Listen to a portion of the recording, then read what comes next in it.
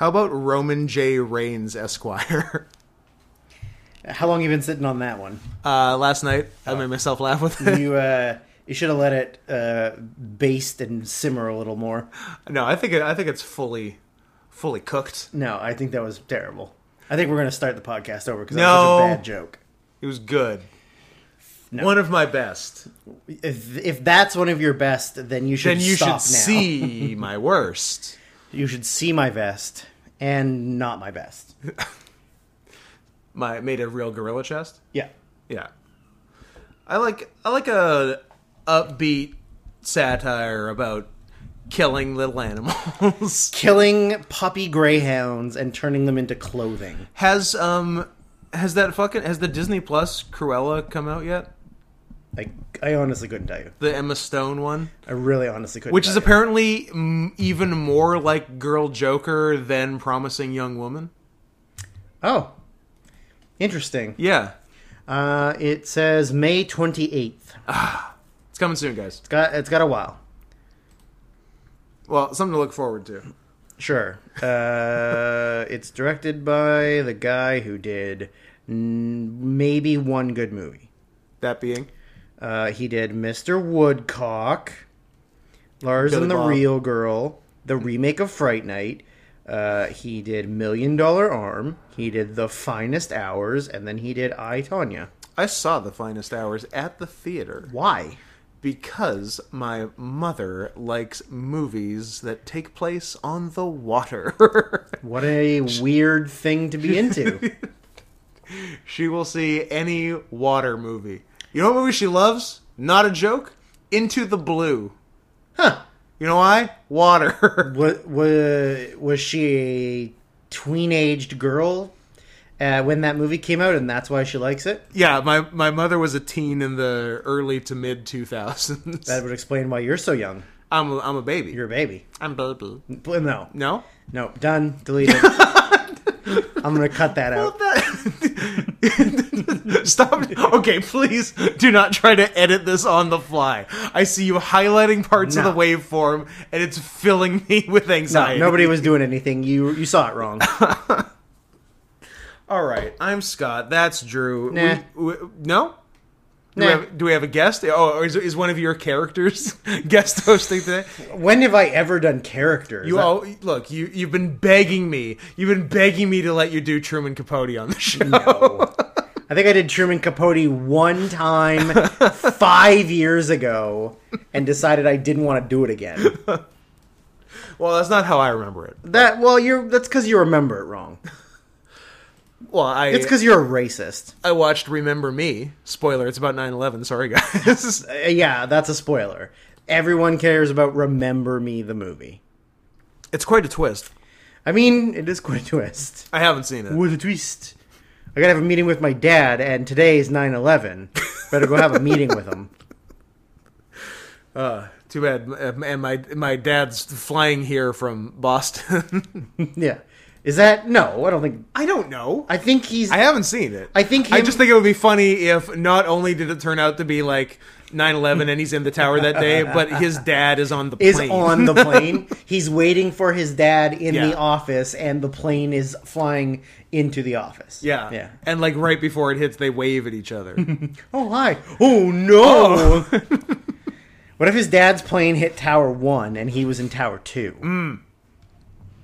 The irony. The irony that his dad's plane didn't kill him, but the next one will.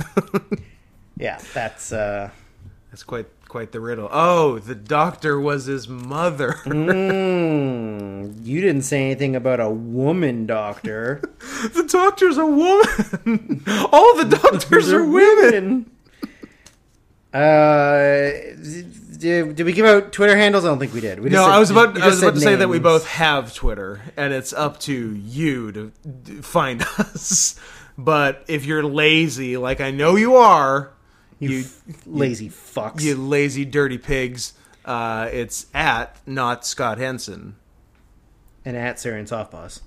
Oh, don't sound too into it. What do you have? At Syrian Softpaws. What do you have over there? Like a piece of cheese? No, it's Post-its. You know those little thin ones. I'm giving myself a nice fan. I got the vapors. It's not really working. It's too thin. All right, so you don't like Roman J. Reigns, Esquire. I did just change my Twitter handle to Roman J. Palestine, Esquire, which I thought was funny. Nice. I'm on a real Roman. That one's good. See, you stepped up your game.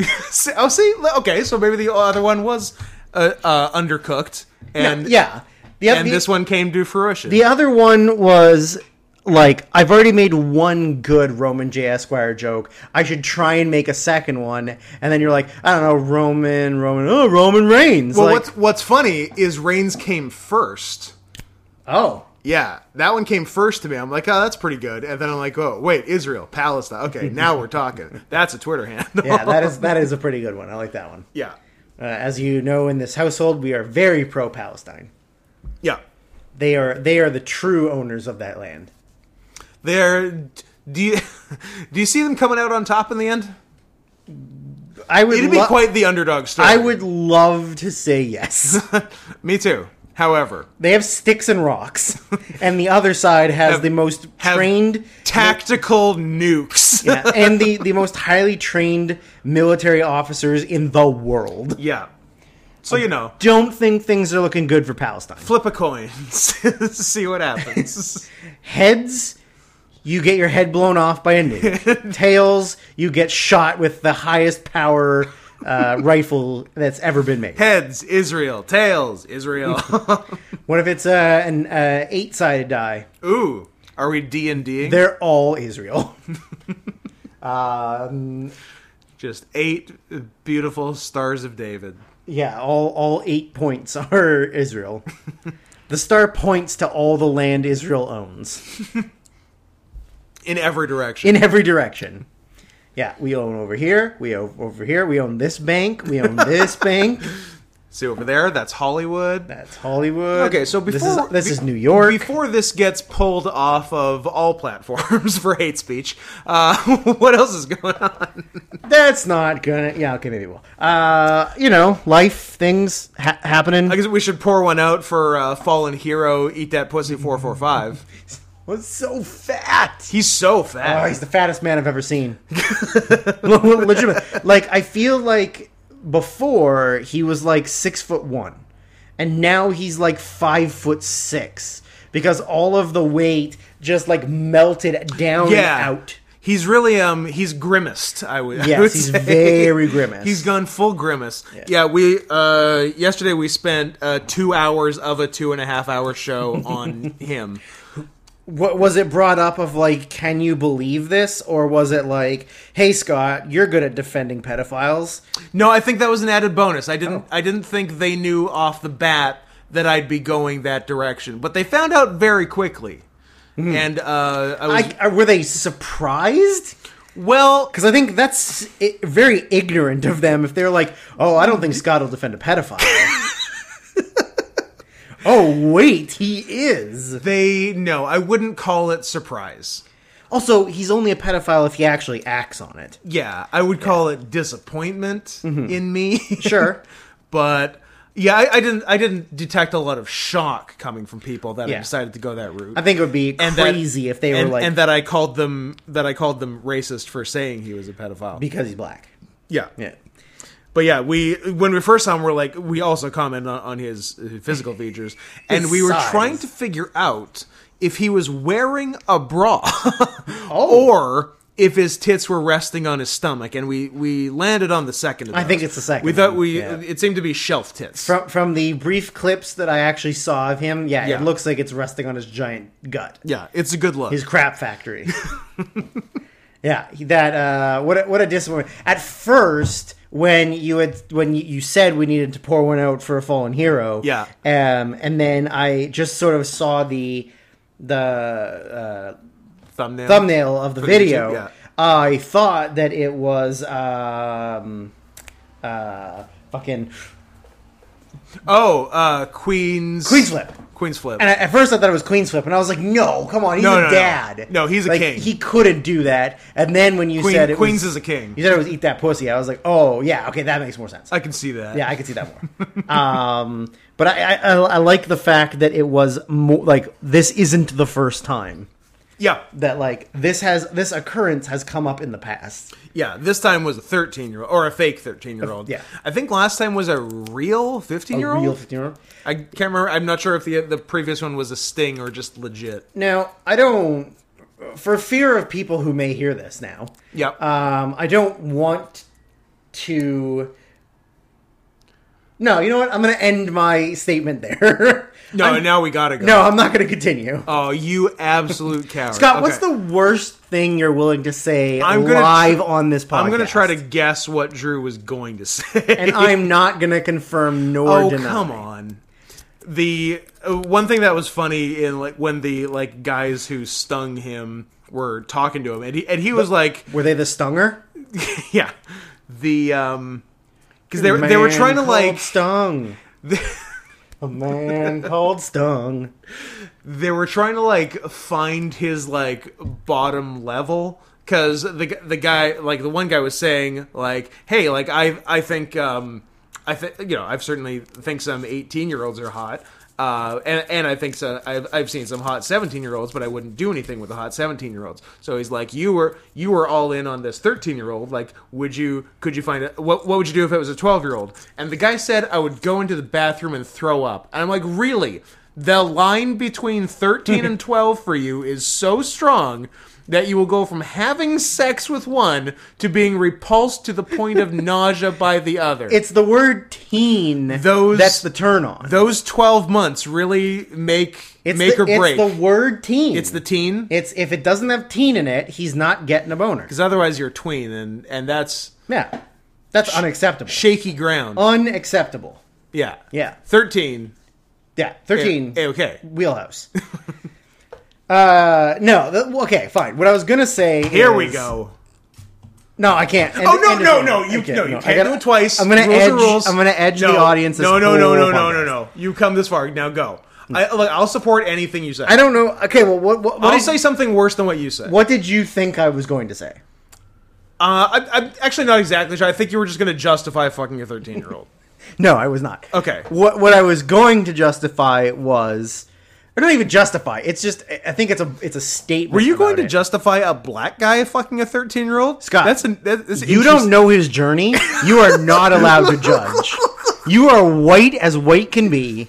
You are not allowed to judge that black man. I'm white. Yeah. I'm black. No, your tummy's white. My tummy's white. Yeah. Your undercarriage is white. Drew, I love calling it an undercarriage. Undercarriage, yeah. Absolutely love it. Yeah. I like that part of my cat that is exclusively referred to as undercarriage. Actually, no. When I'm when I'm speaking technically about him, it's undercarriage. Yeah. However, when he's lying down and then he flips and exposes it for tummy pats. Yeah. It is referred to as either the tenderloin or the filet mignon. I thought you were gonna say give me your yummy num nums, and then you put little kisses on his belly and give him raspberries like Kelly loves. Grow up. Mm-hmm. He's my hunting partner. I would never talk to him like that. Okay, that's fair. Come on, tenderloin or filet mignon. Yeah. Yeah. Okay, fair. I very much enjoy or Chateaubriand. Or Chateaubriand. I'm going too far. I definitely enjoy the term undercarriage. Oh, it's great. Yeah. Undercarriage is very funny. White undercarriage. Yeah. Orange and more importantly, black on the rest. Your face is also mostly white and orange. That's true. Yeah, white. And what is orange? Ginger, which is white. Okay, so that's some real gymnastics you've done there. No, all our gingers are all white people. Yes. There's some weird ginger Mexicans. But it's mostly white people. So that means your face is 85 to 90% white. And it's true. Only the face counts. Yeah. Because the rest is covered by traditional Islamic garb. Head to toe in a robe. Speaking of which, what's weirder to you? Ginger Mexicans or ginger Middle Easterners? Because you get both. Yeah, I've seen both. Yeah. Do you find them both jarring? You're never quite ready to see it? Yeah, kind of. Yeah. I don't know how, but somehow Mexicans are weirder to me. Yeah. When I see a Canelo, and I'm like, oh, you look like a guy from Boston. Like, yeah, weird. You look 4th generation Irish. Yeah. What are you doing? How are you from Mexico? I love on is it 30 Rock? On like a telenovela on that there's like the Mexican guy in the red wig with freckles. Yes. Is it 30 Rock? Yeah. Yes, 30 Rock. Yeah. Anyways, that's not that. My statement's over. No, it's not. I'm like, no. Wait a minute. The idea that the thought that goes through my brain is there's 2 kinds of sexual predators or pedophiles, right? Okay, keep talking. There's the kind that actively goes out in search of younger children. Yeah. We call those guys proactive. Tough actin' tenactins. Yeah. That's what we call them. We respect the hustle? Is that our stance? Yeah, we respect the hustle. Hustle, loyalty, respect. Absolutely. Yeah. So they're the people that are actively going on to look for it, to act upon it. Yeah. Or there is the other side, which I feel like is this case. Victims. Which is victims, yeah. Of circumstance. They're the victims of wanting to put their penis in 13-year-olds. Who isn't? I feel like, and like, obviously it's not a justification, and I personally would never do it. But there are people in the world who, there are people in this room who, if are being like, I want to phrase this correctly without sounding not only stupid but also like a pedophile. I was going to say if it's one or the other, I would err on the side of stupid. Yeah, I'm gonna aim this pedophile. This is gonna go more towards being stupid, than being a pedophile. Yeah, but like there are definitely men, grown ass men who GAMs who, if they are. You got it. You got this. No, the thoughts are all in my brain. I just don't want to say it in a manner where people are like, "Oh, Drew's actively supporting pedophiles." P.S. I think that ship has sailed. Well, whatever. You know, I've definitely haven't defended myself properly in the past. So how about Albert Brooks is defending your life, and it's just about being a pedophile?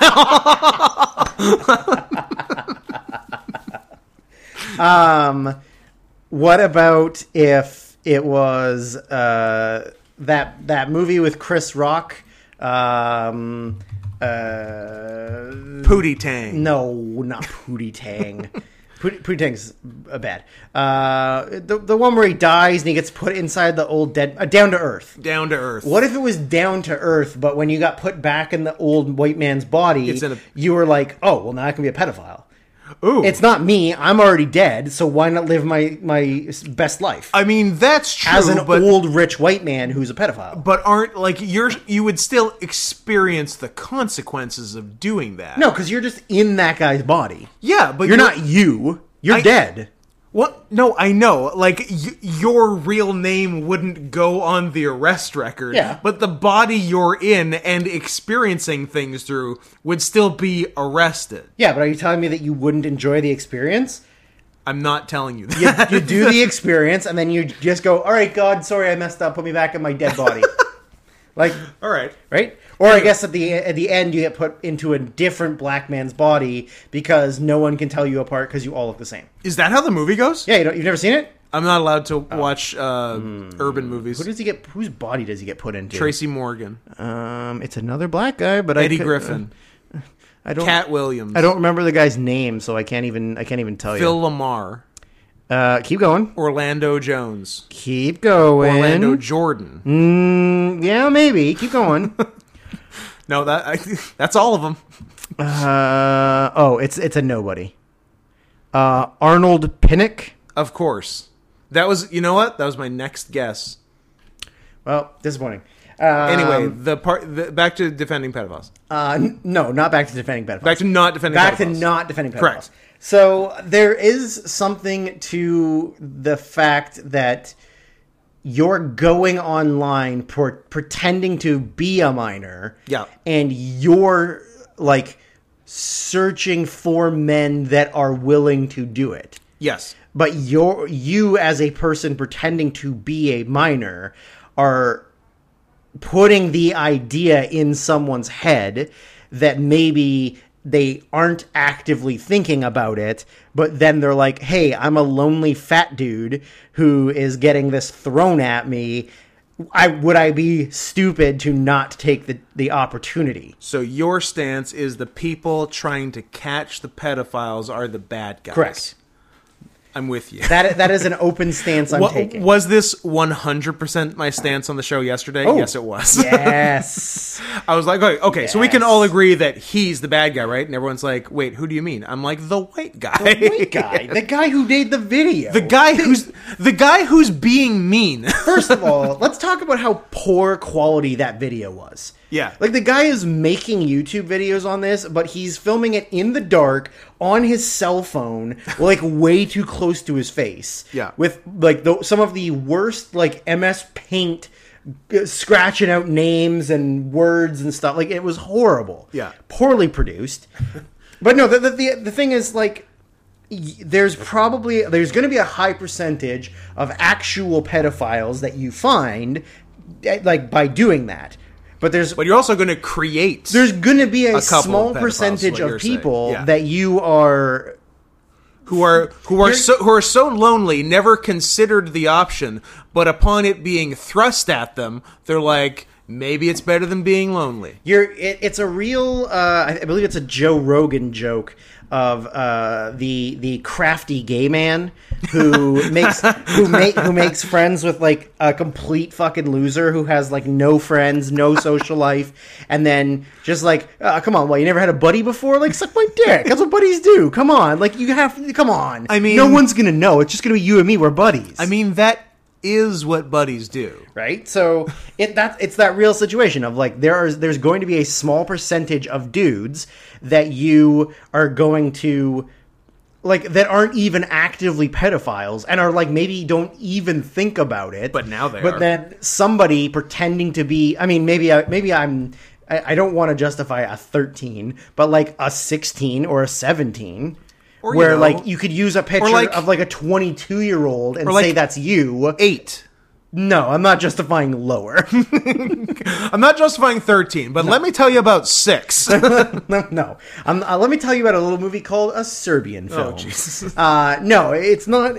I'm not justifying lower. I'm saying that there is at least a little bit of responsibility and like, guilty verdict towards the people that are doing that, right? I mean, like, the Chris Hansen stuff was always catching people who had been doing it, right? Like, they were actively going out in chat rooms looking for minors. Whereas, like, this is them pretending to be a minor, directly messaging him on Instagram, and saying, like, hey, I'm a minor, let's have sex. Let's smash. You know, and like, even he at a certain point was like, no, can't do it, thought about it, can't do it, and then they, like, pursued it. Like, they pushed. Yeah. And then he was all in, right? So there is a little bit of guilt. Maybe he was just trying not to be rude. He was just being a polite, respectable, heavy-set gentleman. I've entertained a number of gay men online who I'm probably never going to have sex with. Probably, but not guaranteed. Can't guarantee. There is at least a small chance. I don't want to look foolish and say I'm never going to do it, and then 6 months later, here we are. Exactly. Yeah. And what if you run into them on the streets and they're much more handsome in person than they are online? Well, exactly. Right? And now suddenly I'm the fool. Never say never. So have you thought about what the worst thing you're willing to admit on the podcast is? Out loud, on record, for the world to hear? All 1,600 of our subs or whatever it is? We are over 1,600. Congratulations, guys. You did it. We did it. Let's get to 2. Let's spread the word to your friends. Let's get to 16,000. Friends and fam. Yeah. And this is definitely the first episode to show them. Oh yeah, start them off here. Start them off here. This is an excellent entry point. I wish that we had the desire, and also both of us had fully functioning autism, that we could go back to season 1 and just collect all of the goods and post that as an episode, because there's lots of good stuff we did in season 1 that no one's ever going to hear. I did. Yeah, I was saying, post the episode. Like repost the best stuff? Repost the episode. I can do that. Yeah. There's some good discussions. There's some real fun stuff. There's some really funny things that led to a lot of dumb inside jokes for a while. Yeah. So you got the genesis of Dude Dog. Dude Dogs. There's also a discussion on ages of consent several times. Yeah, that comes up quite a bit in the early years. Yeah, maybe. Also, do you ever wonder if we're the bad guys? No, Scott. Where do we live? Then we're not. Fair. There should also be a super cut of all the times that Dan gets fed up with us making jokes and we have to cut him out. Like, I think there are a couple of those. We make a funny joke and he goes, "Ha, funny," and then continues on with whatever we were. I think there's a couple of those in the best of, because the jokes were funny, and then they're immediately shut down. Yeah, and then someone's a joyless cunt who doesn't enjoy fucking comedy. So, answer? Do you have an answer? I don't have an answer. Okay, I'm going to plead the fifth. Keep thinking about it, but I will keep thinking about it. Then at one point, say something absolutely despicable. Is it going to be the N-word? I don't know. I feel like that's more your lane. But you got given the pass. We both got given the pass. I guess that's true. We did both get given the pass. Yeah. And we got some sort of pass from an Asian person, too? Well, yeah, but I don't care about that. I'll say whatever I want about Asians. They're lesser people. That's true. But especially the Chinese. But I think we do have some... we at least have some Asian backup. That's true. When push comes to shove. When the CIA comes. When the revolution comes. Yeah. Which is, anytime China wants. Literally, they are microseconds away from just shutting down everything else. Yeah, they're just sitting on it, just making us nervous. They're just waiting for somebody to pull their eyes to the side at the wrong person. But what if you just do one? One is okay. Okay. 2 is a problem. Yeah, I feel like there's a lot of things I think in my head that I would never say out loud. But then I say them to you and then think, I wonder if I would say that on the podcast. And then I go, no, I would not say that on the podcast. Yeah, no, I don't want to. No, it's fine. Anyway. You know what mine is. I don't even think it's that bad. Like the thing that, because I told you last week. Yeah. That I don't know that that's necessarily that bad, but that is the worst thing I would be willing to admit on the podcast. It's fine. It's not even anything. No. So, there are worse things I think of. Certainly. But I would never say out loud. I might not even say them to you. You got ones you wouldn't say out loud to me off air?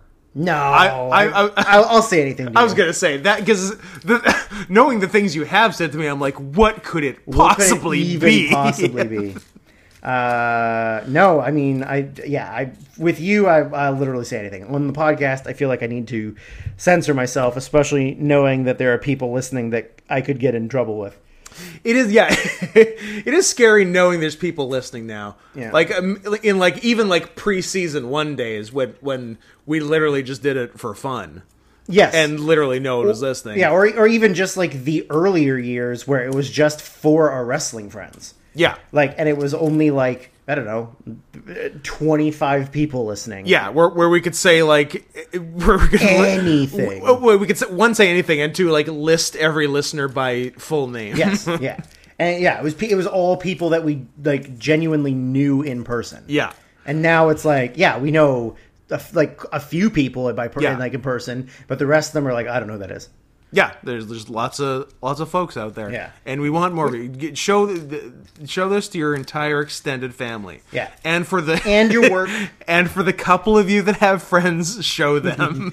if you work in some kind of real, I was gonna say, some kind of.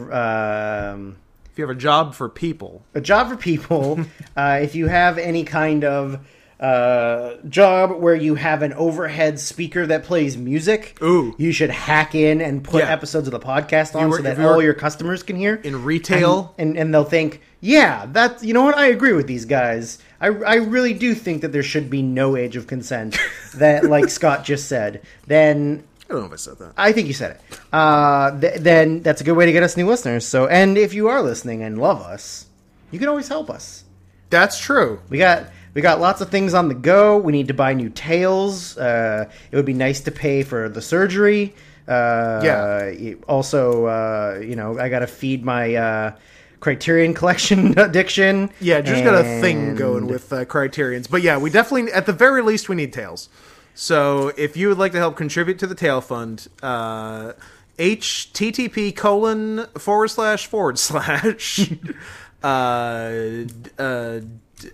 Pardon me. Double W. Pardon me. HTTPS. It's a secure site. :// full stop full stop PayPal full stop me com. No, this one's me. Oh, yeah. Unfortunately. / not Scott Henson. Again, if your eyes glazed over while we were saying that, paypal.me / not Scott Henson, and help us feed our children. This is urine. Help us feed our children urine. So, of course, this is the In Your House 7 Good Friends, Better Enemies episode. Yeah. Well, as I'm sure you could all tell. I mean, 30 minutes in, I don't think that we've preambled enough, but I wanted the preamble that we were doing before we started recording. Wrestling related, so at least it goes with the thing, is talking about...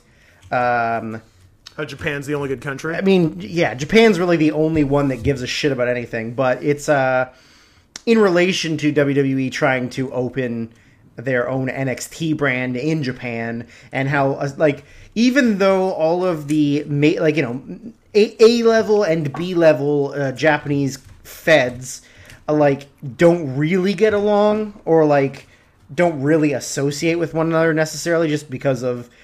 people quitting and starting their own feds and taking half of a roster with them loyalty and all Yakuza stuff, business, and business criminals.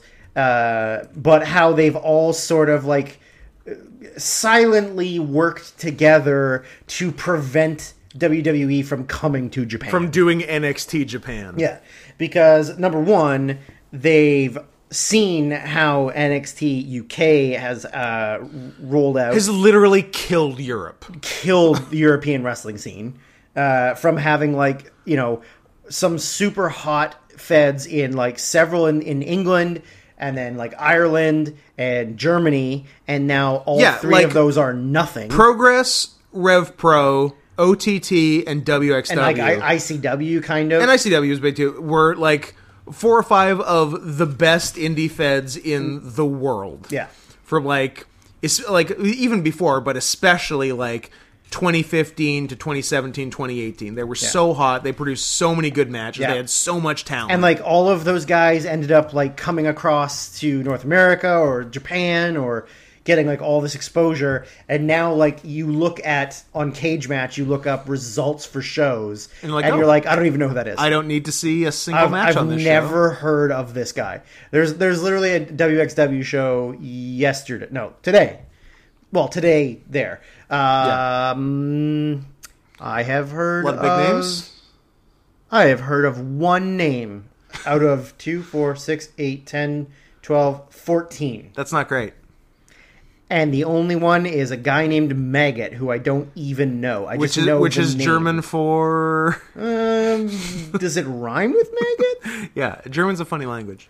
It is. Especially when the words in German rhyme with words in English. 3 genders German, really? Sounds like one too many to me.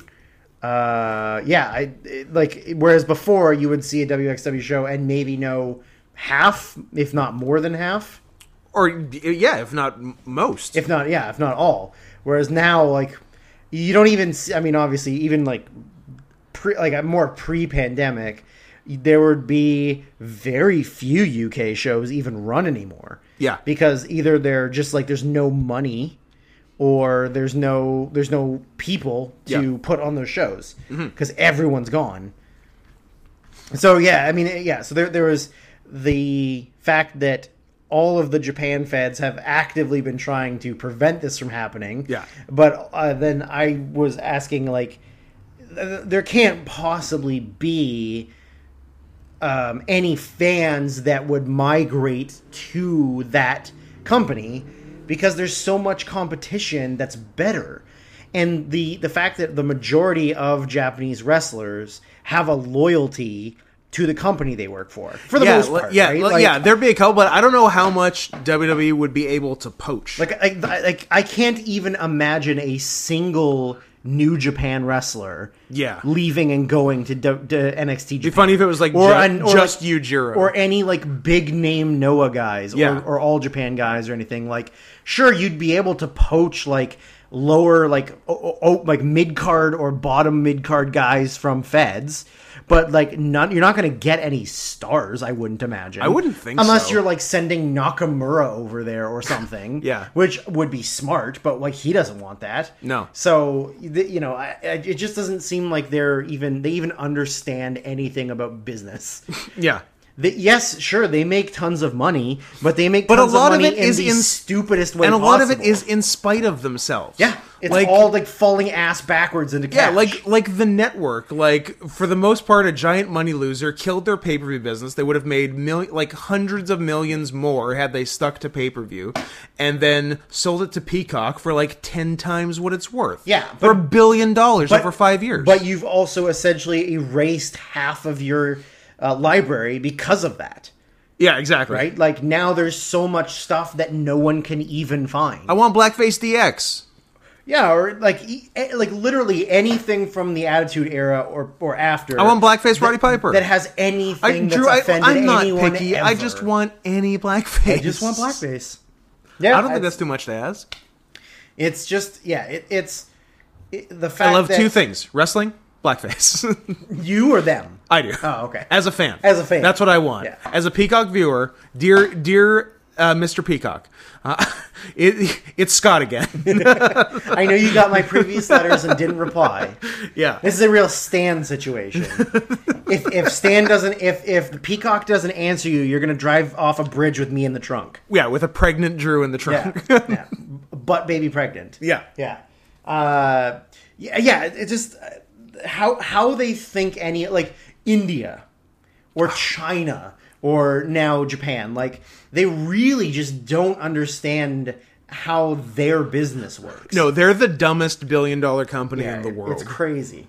And like the fact that Vince has several times lost a large amount of millions of dollars on dumb investment ideas or football leagues or World Bodybuilding Federation, or his wife's senatorial campaign. $65 million down the fucking tubes, and yet somehow he's back into being a billionaire. Like, it's crazy.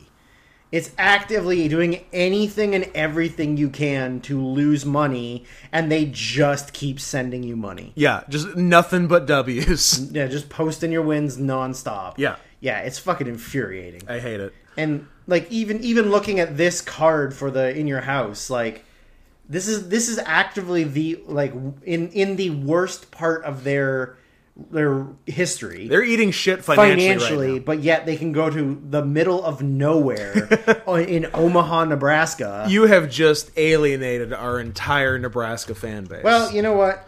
It's the Heartland, Drew. They did call it the Heartland. You're right. You are right. Thank you. It's the Heartland of America, baby. But yeah, like, the only way that they could even manage to keep money is by just going to bumfuck nowhere and running a pay-per-view, essentially. Running the biggest arena in the state, which seats 5,500 people. 5,500 people. Yeah. And to their credit, selling it out. They did sell it out. And yeah, that's how to tread water until Steve Austin comes along, basically. Yeah, pretty much. Just waiting for a bigger star to come and save them. Yeah. But it's such, even as wrestling fans, it's just so infuriating to see them, like, make money. To see the worst people succeed the most. The worst people. Yeah. Yeah, and I can't even think, like, how often they would even go to a place like that, even, like, once they were back financially. Yeah, running these, like, really, like, tertiary at best markets. I don't even want to call Omaha secondary. No. Like, I feel like San Diego is secondary. Omaha is down the list. Yeah, Omaha's real low. Yeah. But I guess when you're desperate for the money, you got to take what you can get. Yeah. Yeah. So, now to the actual main event. Now, this begins, and will carry on through the end. I am now watching these live. Right. In my childhood. Or adulthood. This is 1996, yeah, so you were 32. I was 32. I love it when I make jokes like that on stream, in either direction. Yeah. And people are like, wait, are you really 58? Wait, are you really 12? Like, who's... Idiots. It's great. So I will now be able to give you whose house I watched each of these at. This one would be at my good friend Hussein Sunderji. Back when I had non-white friends. Can you name everyone that was there? Ooh, probably most. I would, because the core was kind of me, Hussein, Andrew Poole, Sunil Amin. That's right, 2 brown guys. The amazing athlete. What was his name? The outstanding athlete. Outstanding athlete. Kevin Wong. Half Chinese. Okay. And other half? Cool. White. And I'd say that was the core group, and then we'd occasionally branch out. Mm-hmm. But I'd say that's probably who was at this one. There was no Justin Alexander Chun Manchu. Hadn't met him. Oh yet. yeah, I guess it would have been before then. He showed up in grade 8 when he came over on a boat from China. Yep, in a shipping container. It'd be really funny if you listened to that. I don't know. He knows how he got here. That is true, but to hear us openly admit to him being smuggled across the world in a shipping container full of human feces. No, just he's a poo boy. No, just in a shipping container full of blood, like Dexter. Like Dexter, yeah, yeah. He was involved in a murder in a shipping container. Yeah, yeah.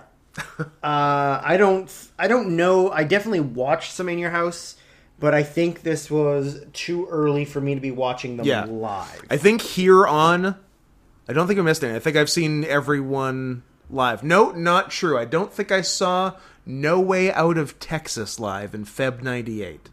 But I think I've seen the rest live. I think I maybe started watching them live end of 97. 97, 98? Like towards the end of 97. Yeah. Would probably be the first ones I watched. Which is crazy considering how much older you are, though. Yeah, I know. But I didn't get into wrestling until I was in my late 20s. Which is actually the opposite, where I started watching wrestling when I was 5. You're 49? I'm 49. 49. I think the first thing I ever saw, it was 1960. The summer of 1991 was the first time I ever saw anything. Oh, like that Bryan Adams song. The summer of 91. That's the one. Yeah. People like Bryan Adams, right? He's popular with the kids? People like Bryan Adams, but the guy who was their wrestler crush, not the singer. Do they like Ryan Adams? I think they like Ryan Adams' Taylor Swift cover album. Name me a Ryan Adams song. Ooh, that's not a Taylor Swift cover.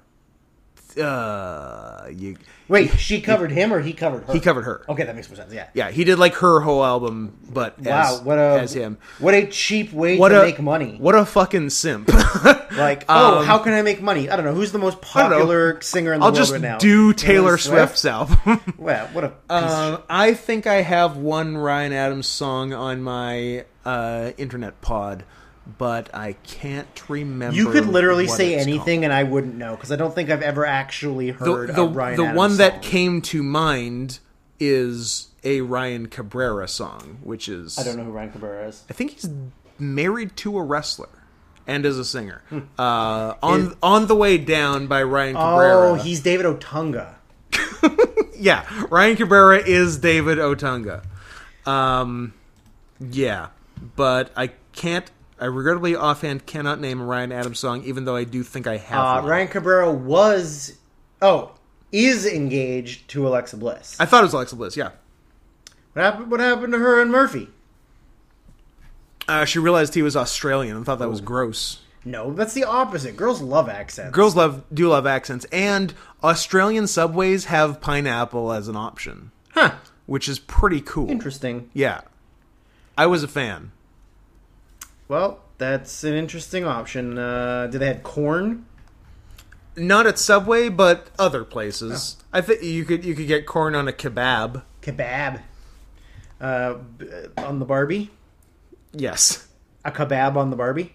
Yeah, that's what they say. I'm glad that I've nailed my Australian accent. Oh, you were doing one. No. Yeah. So, In Your House. 8. I'm going to find that Ryan Adams Good song. friends. You keep going. Better enemies. Is it 8 or 7? I don't know. Oh, 7. Yeah, 7. Yeah. In Your House, 7. Good friends, better enemies, but best frenemies. I don't know of all of that. That's the whole title. You didn't know that? That's the formal title of the In Your House. Good friends, better enemies, best frenemies. Yeah. Okay. Good, better, best. It Friends, makes sense. enemies, frenemies. Come on, idiot. Demonstrative, comparative, superlative. Yeah. I'm an English major. Actually, I'm not. I'm just very smart. How did you do on Jeopardy? It's coming. Did you do better than somebody else we know? I hope if I get on, I do better than the someone else we know. That's what I hope. Well, I also hope that. I not to get off topic here, but I heard that the Aaron Rodgers episode was like...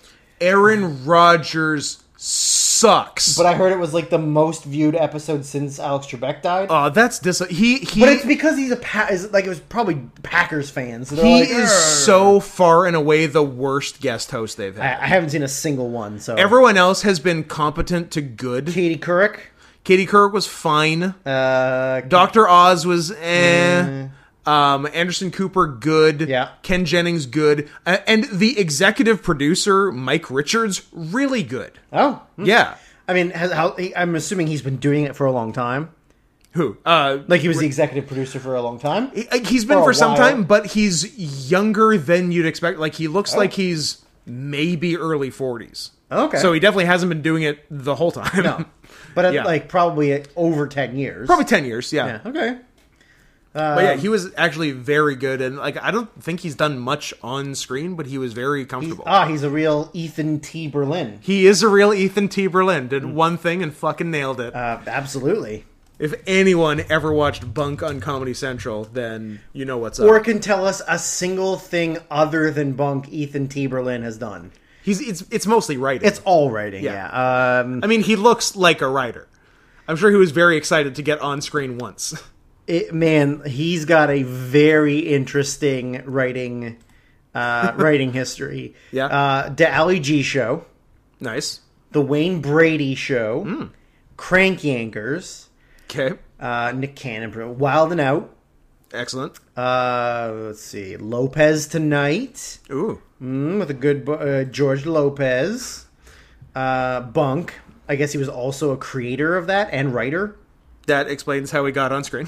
And then he hasn't really done a whole lot since then. He did Totally Biased with W. Kamau Bell, and that's about it. Unless he's producing things now. No, not really. Like, I guess he just decided he didn't want to do things because Bunk's over. You know what? I would quit then too. Looking at Ryan Adams's discography, filmography, or his filmography. What's his filmography? What's he been in? Not much. Oh. Probably some talk shows as himself. I still can't name a Ryan Adams song. Maybe I don't have one. Maybe I was just thinking of. He Ryan was married to Mandy Moore. Does that help? He was. Does that help you? He was married to Mandy Moore, who is on This Is Us with Milo Ventimiglia, who was on Heroes with Zachary Quinto, who is gay. You're gay. I think you should be more of a Ryan Adams fan. He's got an album called Easy Tiger. I saw that.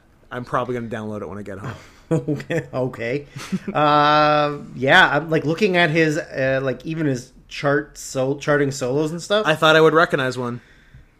I don't. Besides Taylor Swift songs when he covered the entire 1989 album. What is AAA? Adult Alternative Airplay? It's a man screaming. I don't know. Let's see what that is. Airplay? Adult Alternative Airplay. Yeah. What Adult Alternative? What? Yeah, it's alternative. It's whatever. Who gives a shit? But like he's had a lot of singles that have charted very high. He has, but I've never heard of any of them. He did a cover of Oasis's Wonderwall. Yes, he did. I like that how he had 2 back-to-back singles that charted at exactly number 192 in the UK. Oh, yeah. Weird. What are the odds? Weird. But that's his spot. Yeah, I've never heard of any of his songs at all. No, I thought he's got box sets. Well, lucky you. Let's get ourselves a box set and have a listen party. How about I get one, you get the other, and then we play them both at the same time? Ooh, and see if they sync up? Yeah. Anyways, In Your House 7, good friends, better enemies, best frenemies. From Omaha, Nebraska. This is the second free-for-all that we've got. Yes. Which starts off with the 1-2-3 Kid wearing a bad guy red and a little bit of a goatee. Yep. Versus the pay-per-view debut of Wildman Mark Miro. Yes. With Sable. Yeah, because he debuted on screen backstage at WrestleMania. Right. The month prior. So 1-2-3 Kid comes out with Ted DiBiase, whatever. Mark Miro comes out and gets pampered with booze. Until they see Sable come through. Yeah, it was weird. Then they pop huge. His music hit and they booed, even though there was already a heel in the ring. So by the process of deduction, in theory, a face is coming out. Yeah, but also, did they not expect Sable to come out? I don't know. I don't know. Anyways. There was so on their way to the ring, it's a weird thing that I never realized happened or remember happening, which was Lawler constantly saying that Sable is not attractive. Yeah, he does it the whole funny bit. Show when she's around. So he claims that her face is permanently out of focus. Yeah. Which is pretty funny. Then they show a highlight package of the whole Sable because she was Triple H's valet, and then he was being a douchebag to her, and Mark Miro saved the day. Yep. And now she's with Miro. They then have a nice white guys doing karate, kids doing his kung fu setups, and Miro's doing his I'm a kind of a boxer, but I'm gonna shoot on you. I liked Miro's. He's known for his background in boxing, but also seemed to be willing to match karate with the kid. Well, I respect. If we learned anything from his future career doing boxing involved in wrestling, he's really good at it. Yes. Except for the fact that if he gets taken down, he doesn't know what to do. No, it's tough. And then, I love that story so much. Of Blackman winning the fight and then being oh yeah, I don't I can probably win, but fuck it, it's not worth it. I drop out. It, yeah. I could probably win, but no. Yeah, he just didn't really want to be a real fighter, so he was yeah, I'm out. Miro, Mero. I don't know why I'm calling him Miro. Yeah, who's this? Mark Miro Barnyashev. Milosevic. Slobodan Milosevic. One of my favorite Balkan dictators. Definitely did some bad shit. So Miro, I don't know. I'm just so used to saying Miro. Miro did a couple times. He did duck the tie up into a hammerlock. Yes. But then immediately push him off the ropes. Yeah. Which was kind of just really a weird way to get behind the guy to whip him off the ropes. You could just duck the tie-up, get behind him, and push him. You don't have to go into the hammerlock. Is unnecessary. I do like a ducked tie-up into a hammerlock. Sure, but to set him up to whip him off the ropes is kind of weird. Yeah. Then... so Mero gets him to the floor, and he gets the crowd he does I'm gonna do a flip hand gesture, and then they immediately cut to Sable. Then they cut back, and Mero has gone, I guess, over the top to the apron, but we missed it, because they were showing Sable, so we don't even know what he did. Did he just go did he just get out of the ring and they tricked us? He went over the top to the apron. We don't know how because we didn't see that. Then he slingshot somersaults onto his feet back into the ring, so he did nothing when he went out, and then did a between the middle and bottom ropes tope onto Hunter. Yeah. No, Kid. And by Hunter, I mean Kid. Yes. They're close, but different. Yes. They've shared a bed. They've shared a bed. They are Eskimo brothers. Yeah. Butthole Eskimo brothers. Meaning someone has shared their warm places. Female clit penis Eskimo brothers. Yeah. It's as big as his thumb. There was a excellent rolling prawn hold. Yes. By Mero. Love it.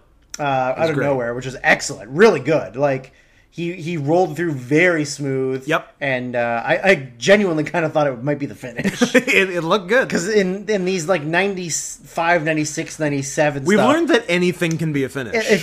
From watching Razor Ramon matches, literally anything is a finish. Yeah, all bets are off. Then Mero. Oh yeah, so he tried to go to the top to do a move, and Kid fell backwards into the rope and crotched him. Yeah, and then he got him back down the corner. Kid ran to do I guess sort of like a Bronco Buster, but on the top.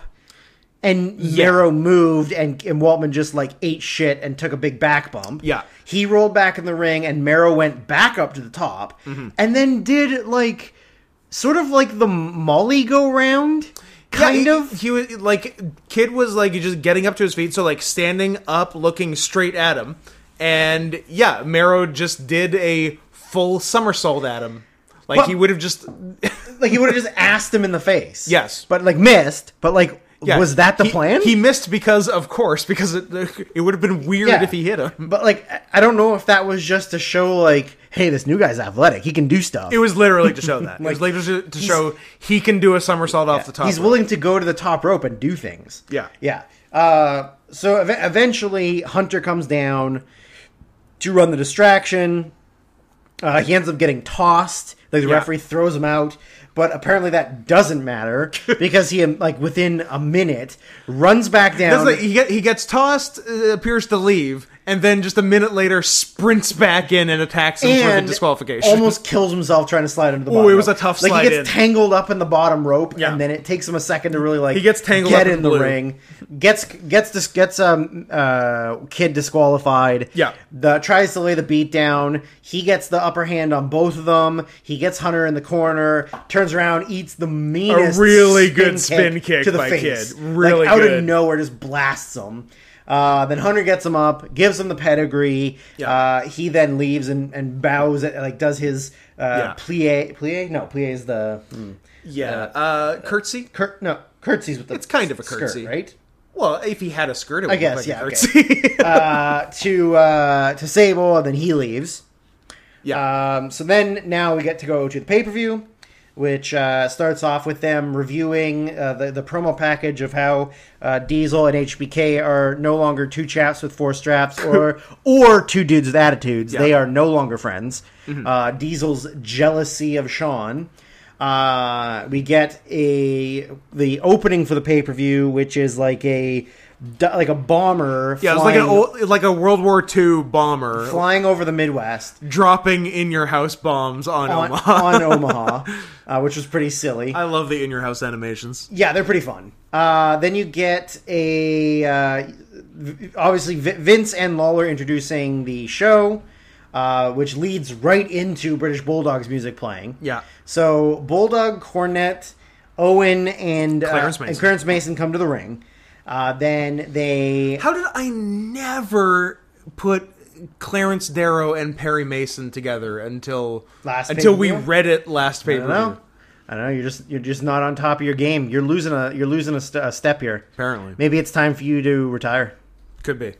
But retire from life. I want you to kill yourself. Yeah, I want you to stop breathing. Yeah, I want you to just turn off your lungs, like a switch that just goes no more breathing, and you're done. So they get in the ring. Clarence Mason hands some paperwork or whatever to Tim White.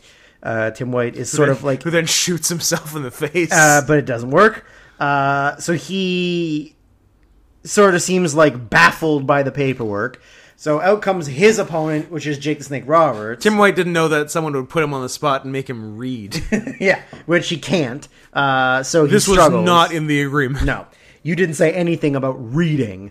So Jake Roberts comes down. They show a video package of like him trying to snake Owen. Bulldog? It was a match from Germany. He DDT'd Owen. Bulldog. Bull jumped in and fucking clobbered DQ'd, him. and then he snaked Bulldog. He snaked Bulldog. Yeah. So Jake eventually makes his way to the ring.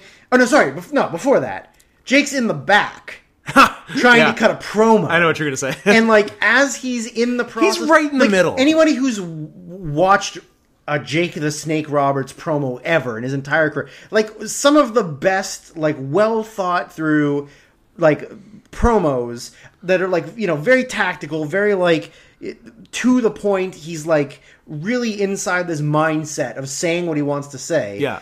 And just in the middle of it, Vince cuts him off as he's talking, but like he's talking over Jake, who's still trying to do his promo. And Vince is like, "Oh, do you see what's going on in the ring here, Jake?" Like, and then Vince talks for a while, and Jake just has to look at the camera. Yeah, like what the fuck? Yeah, shut up, Vince. Like, not only shut up, Vince, but like, what's the point of letting Jake talk? Yeah. Why wouldn't you just say to Jake, "Do you see what's going on in the ring?" And Jake can respond. Why let him try and do the promo? And then you just continuously cut him off. Yeah.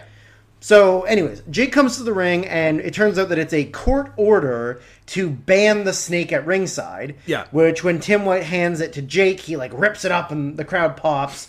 He then Tim White is arguing with Cornette and Mason. Jake gets the snake out and essentially like takes the snake over his shoulders and extends it with his arms and does a double snake line to the back of the heads of Cornette and Mason. But also the ref. But also Tim White. Yeah, he clobbers everybody. Cornette goes down like he's just been assassinated. Cornette dies. Goes to heaven. Davey Boy starts giving him like chest compressions to try and get him to breathe again. It was good. So then Jake goes over, gets the bag, walks up the entranceway, and he's sort of like, "Fine, I'll take the snake away, but I'm coming back with a big black guy. I'm coming back with an angry black man." So he comes back with Ahmed Johnson. So not entirely certain if the match was supposed to be Bulldog versus Jake. How about or Owen and Bulldog versus Jake and Ahmed? We don't know. How about Red Johnson and he's a dog? How about Red Johnson and he's Soviet? Okay, or Native American, or China. A lot of options. Write in. Tell us your favorite. Which one do you like? Who's your favorite? Red Johnson. So luckily for us, this time Ahmed has his massive thigh pads back on. Yeah. Because you got to protect the most vulnerable part of your body, the he's thighs. got his stupidly shaped boots. His thighs that are bigger than my torso. They're very big thighs.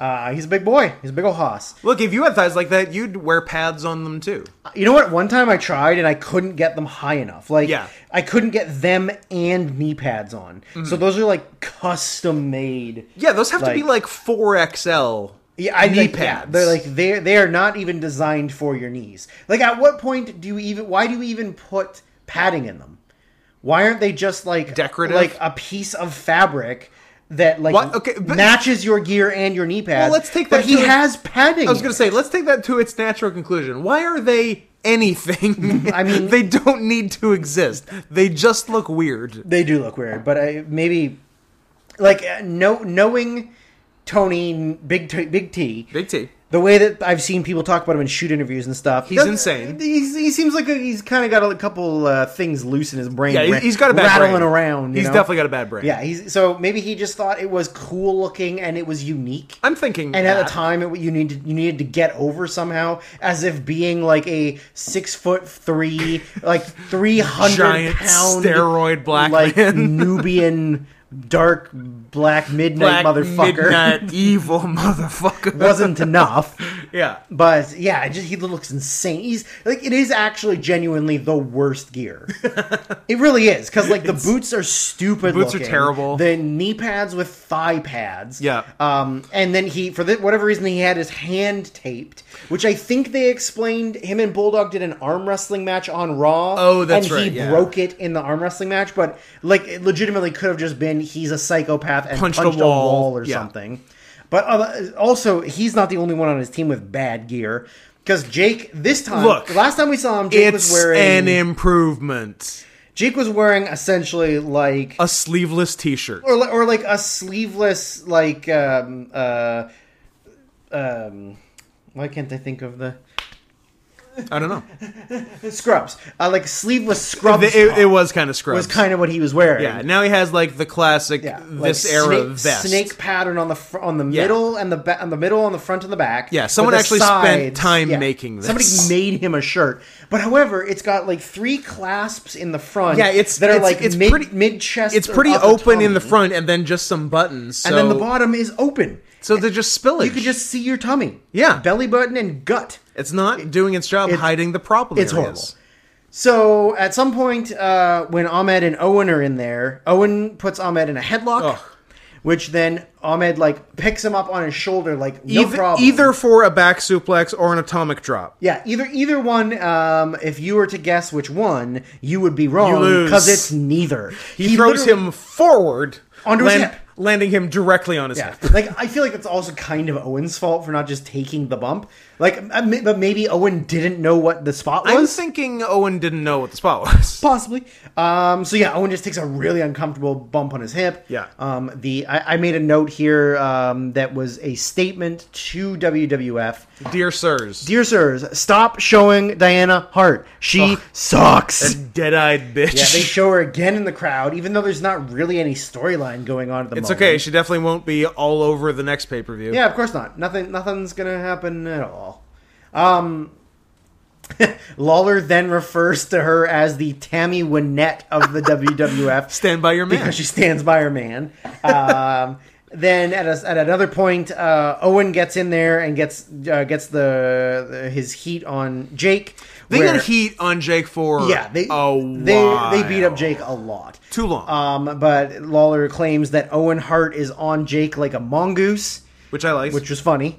Natural predators. Then Bulldog goes to hit like his big dumb jumping elbow drop that he always misses. One day he's gonna hit it, and your mind's gonna be blown. No, I don't think it's like the Bubba Ray second rope senton.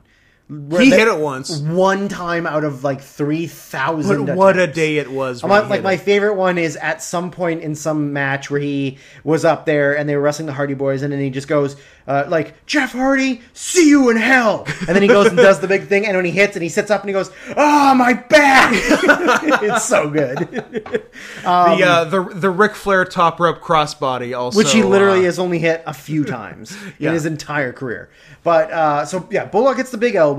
Jake rolls over and gets the hot tag to Ahmed. Yeah. Then Bulldog gets up. This made me mad. Goes over first he gets out of the ring to the apron, tags Owen, and then goes down to the floor and is selling his elbow because he's a big goddamn quitter. You know what? Yeah. It's something about that Hart family. They're all phonies and quitters. Anybody associated with them is a phony and a quitter. So Owen gets back in, gets his ass kicked by Ahmed. Bulldog gets back up on the apron. At this point, I pointed out to Scott, I said, why is he wearing his Allied Powers gear? And to which I said, good point. He's got the Union Jack covering his dick, and then the waistband is stars. Yeah, and the sides have the flag, like American flag on them. Like, and as you pointed out, stars, no bars. No bars. Not my flag. Well, is it that he was so fucked up that he forgot his gear and that was all he had? I'd say that's on the table. Like, he didn't pack his bag and he just kept that gear in his bag? Quite possible. It's weird, but that's probably what happened. So at some point... So, there's 6 hours of heat on Jake Roberts. Yes. He makes the hot tag to Ahmed finally. Yeah. Crowd's into it. Ahmed does his hot spots, and then immediately tags back in. Tags Jake, back just out got his Jake ass Roberts, kicked who for is 6 so minutes. legitimately tired. Yeah, he looked exhausted. Because like leading up to the hot tag, Jake was moving very slow. Yeah. Yeah. Because he'd been in there for longer than the previous 2 years he'd been alive wrestling. Yes. So, yeah, the finish is... Owen distracts the ref. Ahmed's literally doing nothing. Yeah. Bulldog gets the tennis racket. Yeah. Goes outside to get the tennis racket, comes up on the apron. When he's going to get back in, Jake tries to grab him, and he blasts Jake in the knee with the tennis racket. Yeah. Then he gets in the ring, hits him once or twice more, yeah. throws it out, and then just puts him in an Achilles hold, yeah. and Jake pretty much immediately taps Goes out. as if he's going to put him in a half crab, but then doesn't turn over and then just stands there and cranks the leg, and that was enough for, I guess, the verbal submission. And then Bulldog, leaves angry. I don't get, because, P.S., they're not breaking up Bulldog and Owen. No. They're both heels for more than another year. Yeah. Yeah. Yeah. But for whatever reason, Bulldog's, super pissed off, and he storms to the back. Yeah. All angry. For whatever reason. We're never told. So after that, we go backstage, where we get to see 123 Kid and Mark Mero on the hotline, pretending. Doing some acting, and so then Lawler says that he again makes more reference to Sable being ugly, and then he asks Vince if he really thinks she's pretty, which Vince McMahon says yes, because he's not gay like Jerry Lawler, which is silly. But I did say which knowing what we know is funny. It's funny because Jerry Lawler, though a pedophile, is straight, and Vince is very much gay, very much. Vince's butthole has been used a lot. So, I did say this to you, though, that I thought that Sable looked different. You thought this was the original Sable yes. Before she died and got replaced by Brian Lee. Yeah, I thought this was a real Undertaker, Ultimate Warrior, Sable situation. Yeah, the classic. The original wasn't the one at the end. The classic 3 gimmicks that died and were replaced. Yes. But yeah, I don't know. Maybe it's just because she hasn't really, had any surgery done. This is the first we've ever seen. She looks like a natural human being. This is the earliest Sable you'll see. Yeah. She debuted a month ago. Yeah.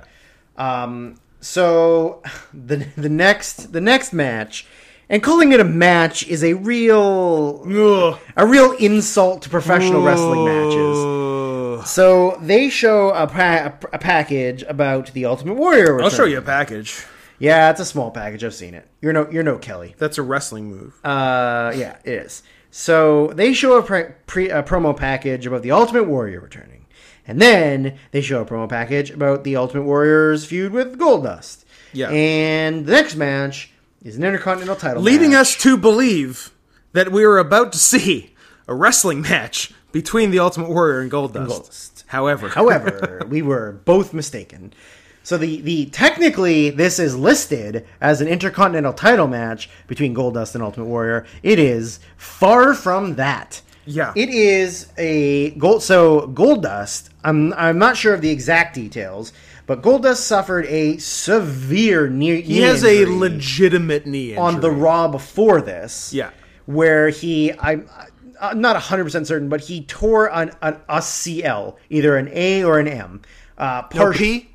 Maybe not. Is P out of the question? I don't think P really affects your knee as much as your A or M. I'm going to affect you with some P. I think P is lateral movement. Yeah, it's... And ACL and MCL are bending and extending. If you're going to tear a CL, P is the one you want. Yeah, but I think it was an ACL or an MCL. It was a partial tear. Yeah. His knee is heavily bandaged, and he can barely walk. Not even selling. It's not selling. You can tell he's legitimately limping. He genuinely does not want to be on his leg. So there's a bunch of really bad Jerry Lawler movie-related puns where he talks about how Goldust has a brave heart and how him and... Hey, it had just won Best Picture. He and Marlena have cruel intentions.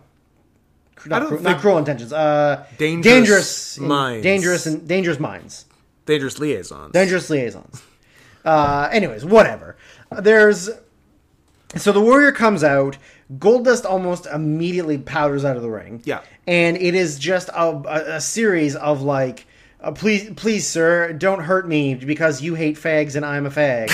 Please don't. I'm hurt and I don't want to wrestle. That pays off. So that's the only that is one of the two greatest things that happens in this match. We'll come to that. So yeah, they don't touch. Goldust also has a bodyguard who they just refer to as that man or his bodyguard, which is a out of character Mantar who is literally only involved in this one match. Who like a coward has had reverse surgery, bull surgery. Yep. He is not a Mantar anymore. No, he's just man. He is a man.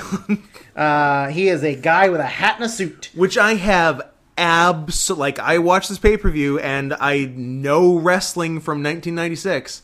I have absolutely no recollection, first, of Mantar doing anything other than Mantar. Yeah. And second, of him, even for one show, being Goldust's bodyguard. Yeah. Well, legitimately, he only got assigned to be Goldust's bodyguard so someone could take bumps from the Warrior. Yeah. Because literally, Dustin couldn't use his leg.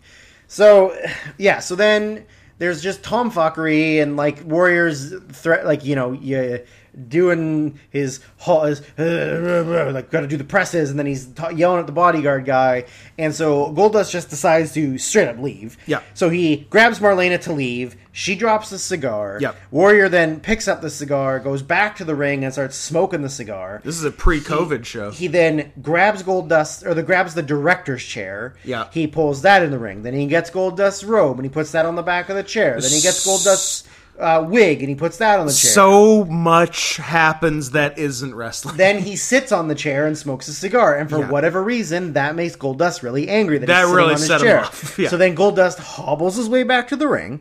Yeah. The crowd begins to start chanting something, which we for a second we pause and we're listening, and we're it was going for a bit, and nothing really caught our ear.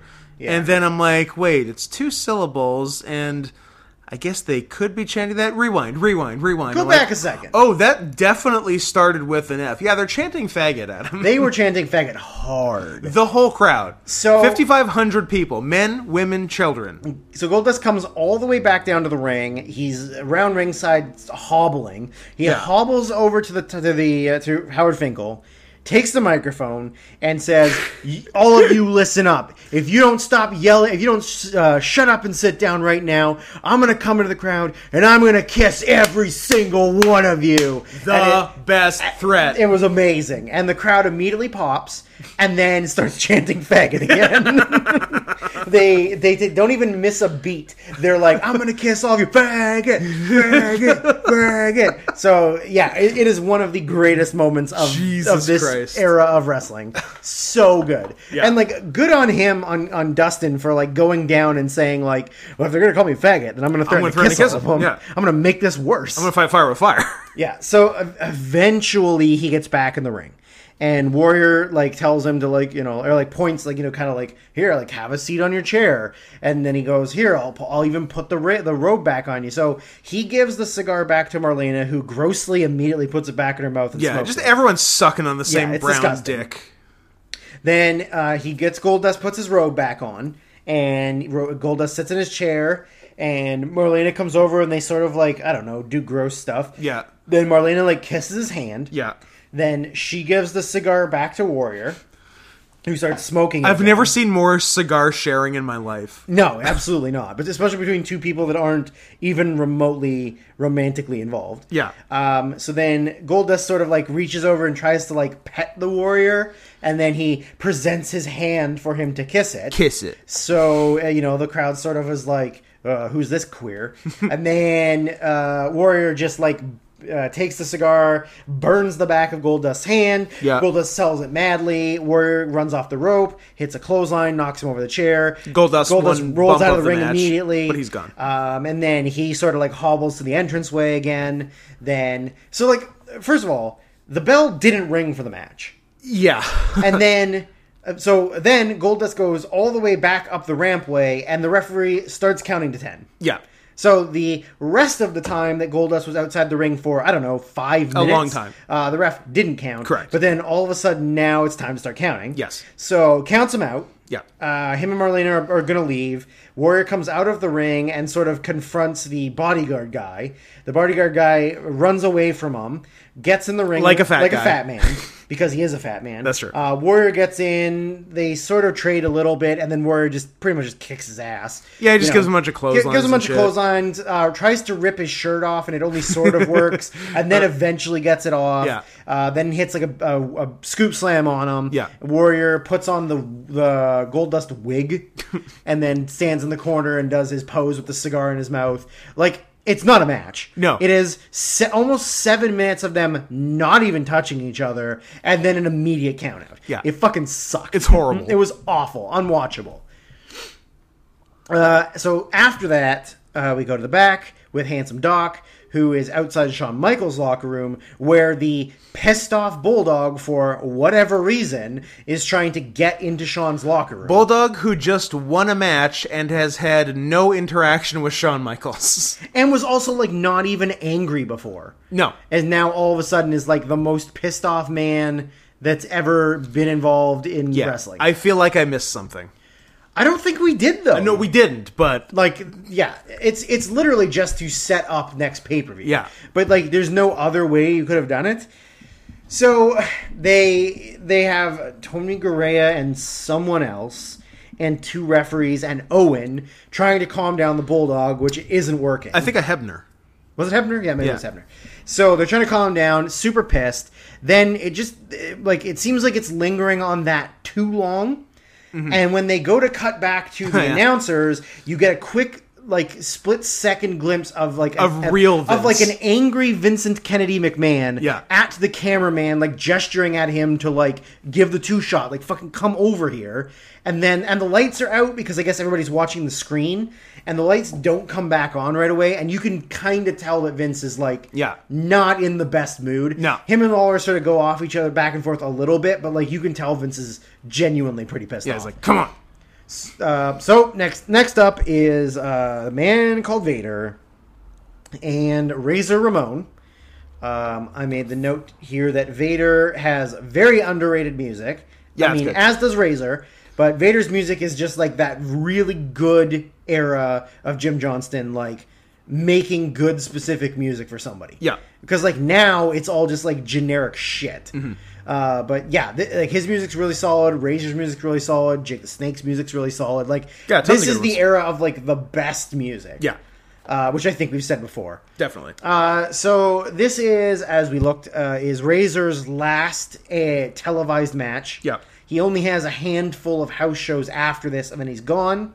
It is honestly like almost all of Razor's offense for the majority of this match until the very end is just punches. Well, it got to a point where we're like, is he going to be able to get offense on him? Will he do a single move? Will he do a move? And the answer was eventually yes. But for the first long time, it was just punches and maybe a couple of clotheslines. Yeah. But it was not a whole lot more.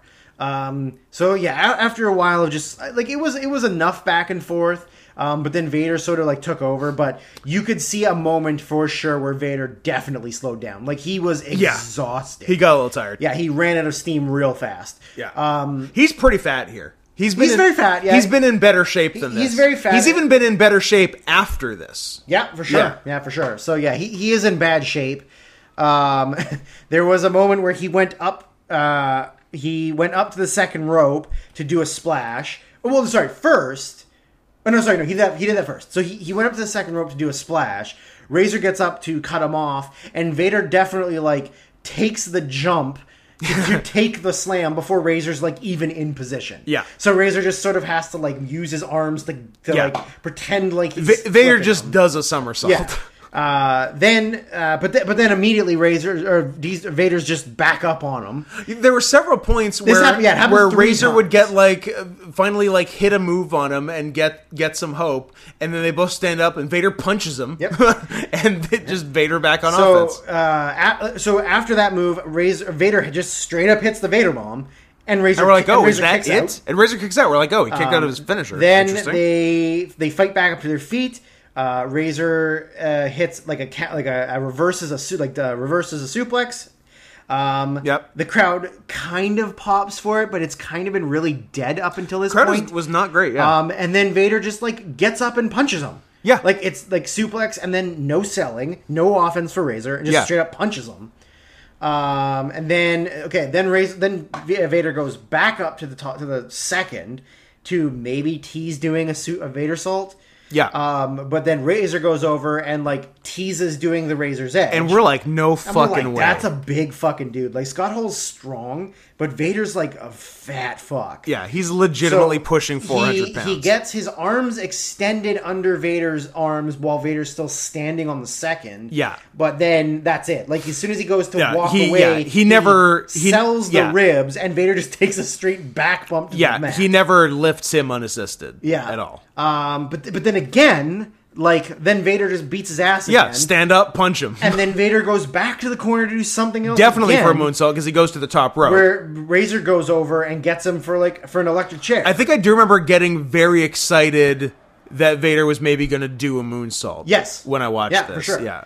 For sure. But yeah, so he gets him in an electric chair and he like goes back and Vader takes kind of a scary bump. Yeah, because sometimes when you're falling on an electric chair, the person up top in the chair can like over rotate. Yeah. And like instead of falling flat, their head goes down a lot faster than their back and legs. Yes. And I feel like as the person doing it, there needs to be like a little bit of pushing backwards as opposed to just falling. Yeah. Because the weight on your shoulders is going to fall faster is naturally than you're gonna falling. Go so you over. Sort of have to like push backwards so they're going like level with you. That's not how it works for Vader. Vader it wasn't the neck bump, but it was definitely more upper shoulders than it was full back. Yeah, and I imagine as he was going down there was a moment of fear. Oh fuck. Oh my. Yeah, there was definitely some of that. One thing that I did make a note, especially after the electric chair drop, but it happened the entire fucking match, was Vader constantly fixing his chin strap. Yeah, like constantly having to readjust it under his chin. Yeah, and this is like the buckle at the back had gone rogue. It was like sticking out. Yeah, this is the worst version of his mask. Because later he gets the one that's sort of like black fabric that goes around his head. Yes, and then goes like from behind the ears and under. Yeah, whereas this one's like around the mouth and under the chin. Yeah, and that would just constantly. It's like a real Rey Mysterio of like, do a move, fix your chin. Do a move, fix your chin. Like it was annoying. And then Vader wins by just kind of sitting on him. Yep. That's it. See ya, Scott. Enjoy WCW. Yeah. Good thing he gave Vader the rub, because it's not like he's going to be nothing in like a year. Go make $1 million a year in WCW. Yep. Good for him, though. And also with a contract where if you sign anybody else to more money, then you get more money. Smart. Yeah, Hall and Nash really so smart, really lucked out by having the clout to. Anytime they sign someone else for a bunch of money, they get more money. Yeah, I wonder. Like, I'm sure that like even if you ask Nash or Hall, they're not going to know, and Bischoff would probably like downplay it. But like, I hope that it was like, okay, we're making $1 million each. If you sign anyone for, let's say, $200,000, we get this much. Yeah. If you sign anybody for like $350,000, if it was tiered, if it's like that would be rad. Yeah, because like then if you're like, hey, if you sign anybody else to $1 million, you have to give us a bump. Yeah. So then you just wouldn't sign anybody to $1 million. Yeah. But like, if it was tiered, that would be rad. Yeah. Yeah. So post match, Jim Cornette and Vader cut a big promo. Jim Cornette says that by the time that we got finished with Razor Ramon, he looked like Margot Kidder, which is pretty funny. Good reference.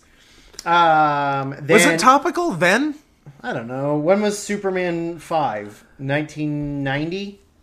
In there, maybe? I don't know. Was she even in Superman 5? I don't know if she made it that far. I think she was in 1 and 2 for sure, and that's it. Also, were there 5? Yeah, I think there was 5. Okay. I think I'll give it to you. I think that the later ones were garbage and no one cared.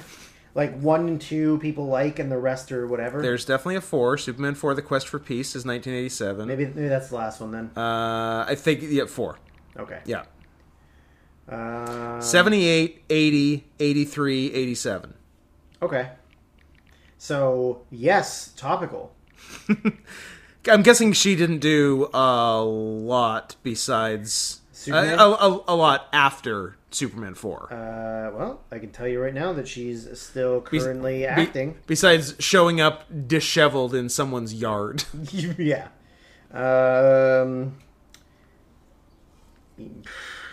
Everything that's listed, she had a couple of uncredited appearances, and then some television and stuff. But nice going from Lois Lane to uncredited. At this point, in 1996, I feel like her 90s were slow.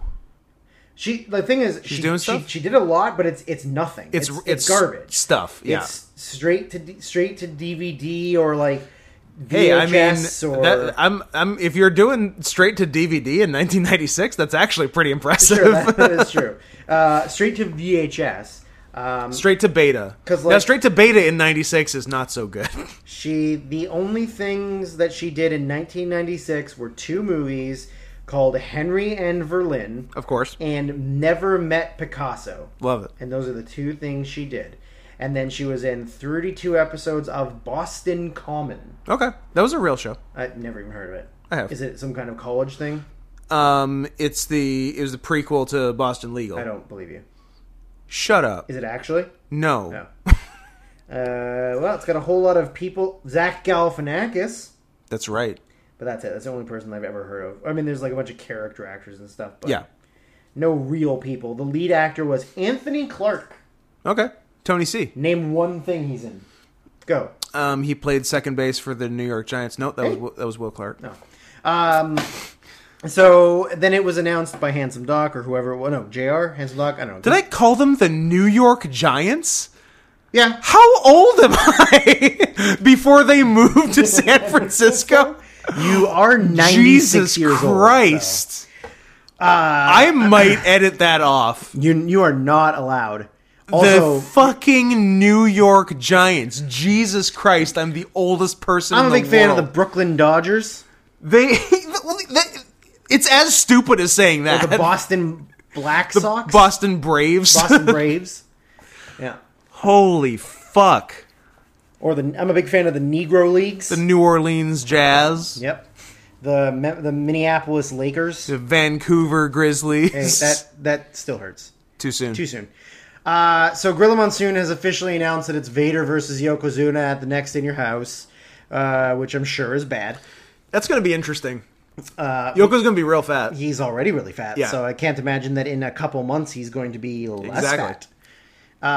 They show Undertaker and Paul Bearer in the cyber zone with Paul Bearer talking to some guy typing on a computer, but you can't hear anything. Something about the Undertaker and the internet, don't jive. Yeah.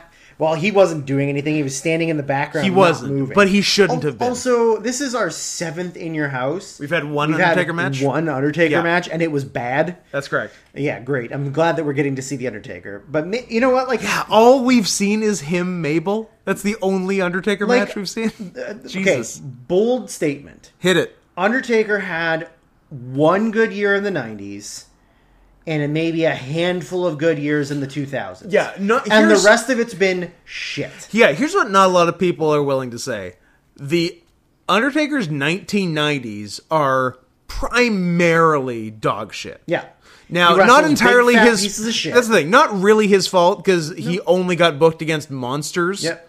But he did not do a lot of good stuff in the 90s. Nope. He had a few... It was stuff, once the Attitude Era came around, then he got better, but there was also lots of shit.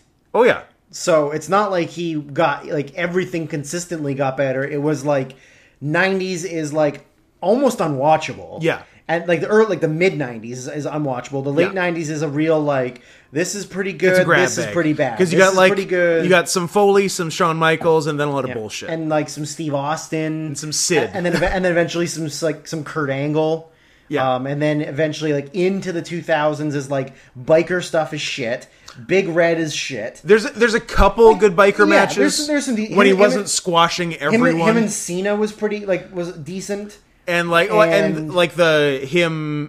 him Rock Angle 3-way. Rock Angle's good, yeah. Biker years. And then it kind of like goes up from there. Because then it became more about like only having him work better people. Yeah. Because like, you got your great Khalis in there and your Muhammad Hassans. But then it was like Angle, like Sean Booker, like to some extent JBL, like Eddie. That's all I can think of. Oh, I mean Kane, for sure, Kane. Oh, obviously Kane. But yeah, like I don't think enough people are willing to admit that Taker's career has actually kind of been shit. It's actually not that good. Yeah. It's, again, not his fault. But like the fact that we're 7 In Your Houses in and we've seen one really bad Mabel casket match. Yeah. Like, that's pretty fucking sad. I mean, by the end of this, we'll see him more. Yeah. Like, he does do a lot more. But yeah, it's a real, like, what a waste. Yeah. What a waste of, in theory, your biggest attraction. Mm-hmm. It's like, hey, you want to see him wrestle this big Argentinian guy in a bodysuit? Do you want to watch him wrestle a human egg? Like, do you want to watch him wrestle, I don't know, like a big fat black king? When you say it like that, I kind of do want to see all those things because they sound really fun. It would have been funny if he wrestled King Kong Bundy and he knocked him over and he couldn't get up to his feet because he's an egg. Or he shattered. Into pieces. So next up we get Todd, Pat, and Gail hawking a bunch of merch as usual. Yeah, however, polo shirts. This time in multiple sizes. It's not a one-size-fits-all situation. So after that we get a Sunny, Sable, Marlena silhouette. It was a poster or a shirt?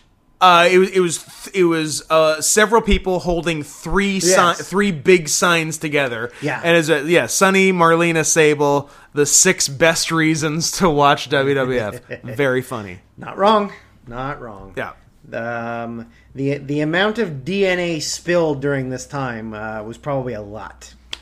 Yeah, because internet masturbating had like just been invented. Game changer, baby. Game changer. And all those pictures of Sunny. Woo. Yeah. Try looking at them now.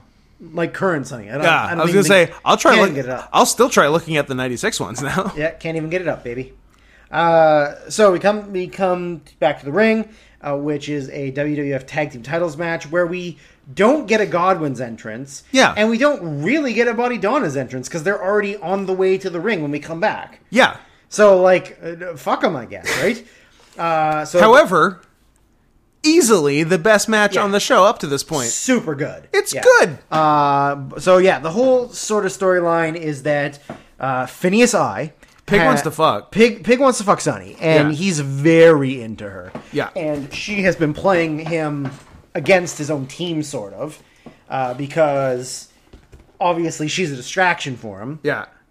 Now, Henry O, not distracted at all. No, Henry O is like in it to win it. He's working hard. Yeah, so is he just all business, or does he only fuck other swine? He only bangs pigs. Okay. He's a pig farmer. Come on. Yeah. You don't think... two things. You fuck pigs, or you kill indigenous prostitutes, you bury them on your property, and you feed them to your pigs. Shout out to Picton. Yeah. Shout out to the Picton brothers. Well... Yeah, there's both of them. But like only one was convicted, but there's lots of people that think that the other brother was... At least, if not involved, at least had some knowledge an accessory of what was to happening. The cover like, up. Like he never actively saw a dead prostitute, but he also knew that his brother was like a pig farming hick who wanted to do some bad stuff. I would love to do a bonus episode podcast where we just talk about that. On Robert Picton? On Robert Picton. Yeah. Because, like, that's a pretty crazy thing. Yeah, guys, shout out to local boy. Hometown hero. Hometown hero. Robert Picton, one of North America's most prolific serial killers. Yeah, but flies way under the radar. Yeah.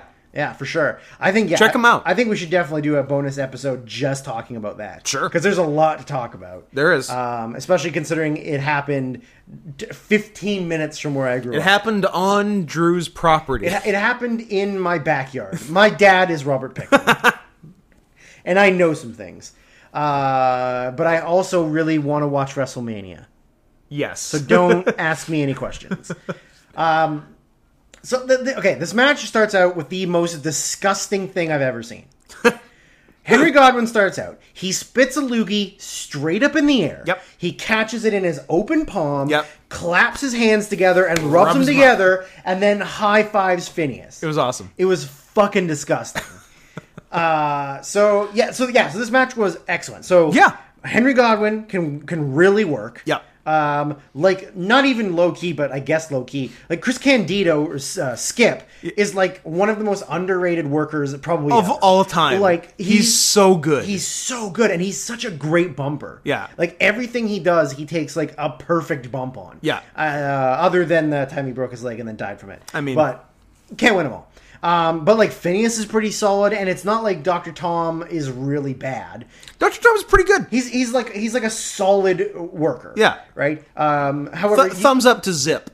However, you questioned his credentials as a doctor. I do, unless he's a doctor of pussyology. Then I'm back in. I don't think he is. Look at him. He's fucking ugly. He's the better looking Pritchard. Ugh, that's a real. Would you rather cut off your own dick or suck China's dick situation? Like it's lose-lose. Whichever the good one is Tom Pritchard is way better looking than Bruce Pritchard. But it's not like either one of them's good looking. No, but come on.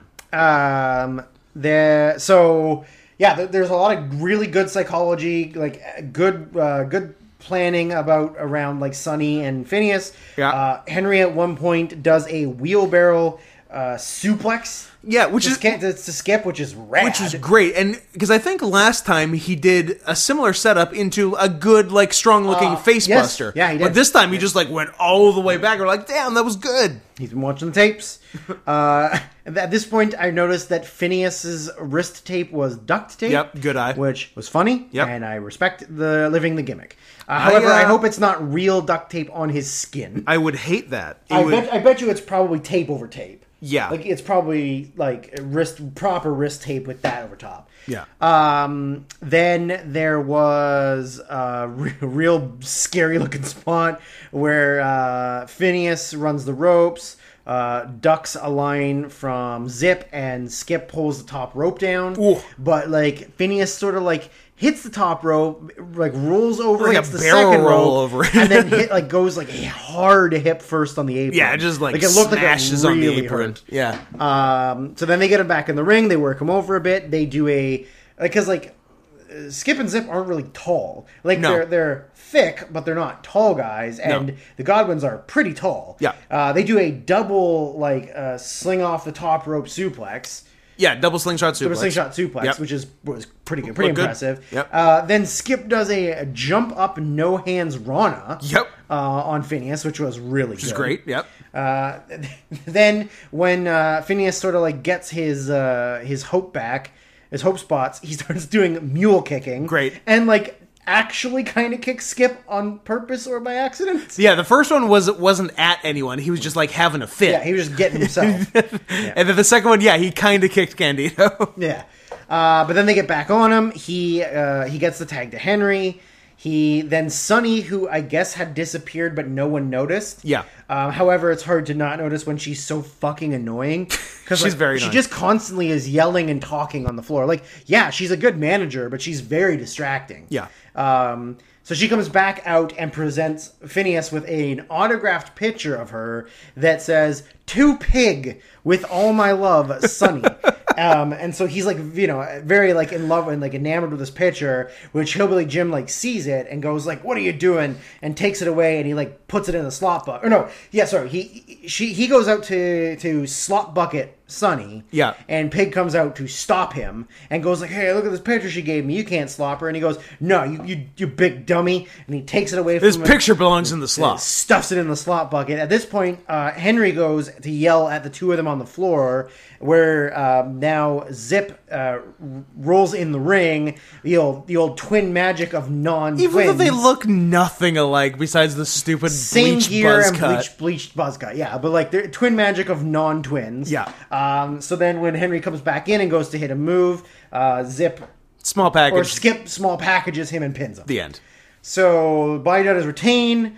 They win. They leave. then Henry sort of like gets all mad at Phineas, grabs the slop bucket, takes the pitcher out, like he shows it at him like, she's tricking you, you dummy. Quit being so horny. Puts it back in the slop bucket, puts the slop bucket away, and he gives him a big old hug, and he's like, listen, I love you, you big idiot, but you can't, she doesn't want you. She's just playing you for a fool, because like, look at her, look at you. She's playing you for a pig. You're a pig, and she'd never fuck a pig. She'd only fuck a crackhead. So then, as they're having this argument, Lawler says on commentary that he heard once that a hooker once told Phineas not on the first date. Which is pretty funny. So then we get a big video package for the next In Your House, running down the card of matches that they've announced, which so far is just Vader, Yokozuna, Hunter Hearst Helmsley, Mark Marrow. That was it? Savio, Steve Austin. Savio, Steve Austin. Yeah, that's it. Yeah. Which is going to be fucking great. Yep. Then in the back, you got Handsome Doc, where he's interviewing Sable and Marrow again, just talking about the Triple H thing and what he did to them in the pre-show, in the free-for-all, and blah, blah, blah, like, whatever. So, the main event was the no-holds-barred match between former friends, now enemies, not frenemies. Best frenemies? No, they can't be frenemies because they're not actually friends anymore. Of world champion Shawn Michaels and Diesel. So the one thing I meant to mention last podcast, but I forgot, was the whole like Shawn getting beaten up by those the unprovoked getting beaten up by a bunch of Marines. Yeah. Or just like how funny and how easily they were willing to just throw Marines under the bus. Like, these military officers took it upon themselves to beat up a completely innocent, these thugs, like not even provoking them, professional wrestler in a bar. Yeah, it's such a pre 9/11 mindset. Because like now they would never. No. But of course, the towers haven't fallen yet, so you can do whatever you want. So in the back, before they come out, they show the highlights of the free-for-all where both Michaels and Diesel cut promos, where in Diesel's promo, he said that he's making a promise to Vince. He's got something that he's going to give him a big surprise. Yeah. And that's it. So the match starts. They start off hot and heavy with Shawn like getting on Diesel, bumps into the floor. Shawn goes up and hits a big rounding off top to floor moonsault. Yeah. Which somehow lands like a cross body. Yeah, he like does not commit. It was to doing it was not a full backflip. Yeah, it was like a sidewinder moonsault, cross body. They get back in the ring. He goes and steals Hugo Savinovich's boot and hits him with the boot. And then at this point, Diesel cuts off Shawn, and then they keep cutting to the commentary booth or table where Lawler is like pointing at Diesel and pointing at Vince. Yeah, because like Diesel will he's over Diesel here. will look over to the commentary table, and Lawler's like, he's here, get him, give him your surprise, give him the business. Yeah, which is kind of annoying because they do it like 3 or 4 times. Yeah. Sean's bumping like crazy. Yeah, Sean. There's one real good one where it's the whip Sean hard into the corner. He does the somersault up the ropes and then goes over to the apron. And then the second he hits the apron, Diesel hits a big elbow on him, and then he jumps and necks himself on the guardrail. Yeah, it's really. It was great. Diesel also hits like a really, really solid sidewalk slam. Big jumping sidewalk slam. Which he does every match, so it's like not like we should be surprised. But it's like, good, though. They're always awesome. Yeah. Like he gets such good air on those. He's a basketball player. It's true, he's a basketball player. So then and Diesel sets up for the jackknife powerbomb. Oh my god. And he turns to Jose Lothario, who's in Sean's corner, and he goes, "Hey old man, this is how we do it in the 90s." And then he hits the fucking jackknife. It's so fucking funny. So I mean, Diesel in theory could have probably had the match won, but he wants to beat up Shawn. Yeah. So and then on commentary, Lawler states that Shawn is giving up 50 pounds difference to Diesel. And I'm like, 50? It's a lot more than 50. Hashtag WrestleWise, because we hypothesized Diesel's like maybe 270. And Shawn's probably like 185, 190. Yeah. So he's giving up minimum 80 pounds. Minimum 80 pounds. Yeah. But Shawn's billed at what, like 230 or some fucking bullshit? 235. 235 or something. And Diesel's billed at, close to 300. 300, yeah. Like, no, it's not even close. Not even close. So At one point, Diesel gets frustrated, just turns around, just like fucking chokes Earl Hebner, like grabs him by the throat, just slams him to the ground. Just cause. He then takes off Earl's belt and just like fucking and whips cracks Shawn, him with it a bunch of times. He then puts it around his neck and starts choking him. Then throws him over the top rope and like kind of really hangs him for a minute. Genuinely hangs him for a bit. Then Lawler says that Diesel's making Syracuse look like a walk in the park. Which is great. Which is really good. Always referencing a thing that they probably don't want referenced anymore. Nope, but whatever. He then chucks Shawn outside the ring. He goes out of the ring and, like, poor Howard Finkel. He throws him so fucking hard off that chair. Yeah. Like, really trying to hurt him. Yeah. Like, he knows he's on the way out, so he figures, who cares if I hurt the employees? Because, but he just Earl whipped him. and Finkel both get just fucking brutalized. Yeah. Grabs a chair. Shawn's on the apron still selling the choking. He fucking blasts him in the back with the chair. Couple good shots. Good shot back in the ring. Then they get back in the ring. Gives him a couple good shots. Then he lines up to hit him with a really good one. To which Shawn ducks. Diesel does the old hit the top rope with the chair, bounces back, hits him in the head. Not quite as good as The Rock. No. Because Diesel definitely doesn't hit himself really hard. He does not hit himself hard at all. But he still touches himself. Anyway. He touches. Then when they're fighting back up to their feet, he hits Shawn with a low blow. Because Shawn gets the chair, Diesel low blows him, and then again, like this whole thing has just kind of been Diesel kicking his ass, which is funny considering he's leaving, and Shawn also took the worst power bomb of all time. The last time.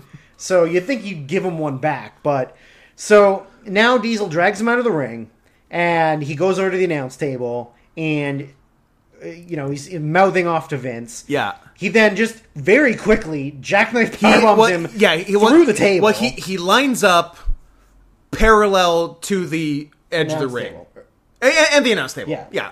So it looks like if he just stands there and does the powerbomb, he'll just powerbomb him on the mats on the floor. Yeah. However, he picks him up and immediately turns 90 degrees. Very quickly. Right through the announce table. And like Vince and Lawler barely have enough time to get out of the way. When Shawn hits the table, the monitor like pops up a little bit and looks like it gets Vince in the face. Yeah. As well as like it rips the headset off of him. Yeah. And you can tell he is pissed off. Yeah. So he looks fucking pissed. My thinking is Vince legit did not know this was coming. Yeah, I think so as well. Which is funny because it's by far the most famous spot of the match. Yes. Like when you think of this match, you think of that spot. You think of that spot, yeah, for sure. So Diesel gets back in the ring, wants Earl to put the belt, to strap the belt on him. He refuses to do it. He's celebrating with it. Then Shawn, eventually gets up, gets in the ring with a chair. The chair is attached to Vince's headset. The chair is so tangled up in tons. And the mixer. There's the headset, the mixer, like all this shit hanging off the chair. He hits Diesel with it once or twice, and then he tries to get all the wires and shit off it, and can't. So he just has to still use that chair. Yeah. He then so somehow Diesel gets back on him, and Diesel sets up for another jackknife. Yeah, which Shawn counters by punching him down. When he gets up in the power blaze, punch, fall forward on him. Yeah, Diesel takes the back bump. And then when he goes to pick him up, Diesel low blows him again. Rolls out of the ring. Now, something we didn't mention was that in the free-for-all, they showed Jose Lothario on the outside talking to front row plant Mad Dog Vachon. Yes. Now, you might be wondering, why is Mad Dog Vachon there? It doesn't make any sense for him to be He lives in Nebraska. Row. He does live in Nebraska, but there might be another reason. An ulterior motive? That's because he is missing a leg. And so Diesel goes over, drags him through the barricade, gives him a punch, he goes down, and then he rips his fucking leg off. Pulls off his fucking fake leg. Yeah. So he goes back in the ring. He's getting ready to hit Shawn with the fake leg. Now Shawn low blows Diesel. Yeah. Picks up the fake leg, pops Diesel with the leg, hit Sweet Chin Music, donezo. Boom, 1, 2, 3. 1, 2, 3. So after Sean got his ass kicked the entire match, all he had to do was low blow, shot with a fake leg, Sweet Chin Music, finish. I mean, it's a heavy leg. It's a heavy leg. It's a solid leg. It's made of mahogany. So, and so much like Razor earlier, this is the last on television pay-per-view appearance for Diesel. Obviously, him and Razor both leave for WCW. So I'm glad that he put over his friend Sean by literally kicking his ass. Yeah.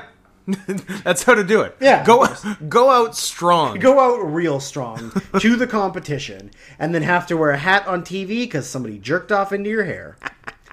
At least that's the rumor. I hope it's true. God, I hope so too. I hope it's true. I wonder who it was. I don't know. I'd love to know. Kevin Sullivan. Let's ask around. Anyway, so that was In Your House 7. I hope it was as boring for you as it was for us. There was the last two matches. The last 2 matches helped it out. Then there was something worse early on. Yeah.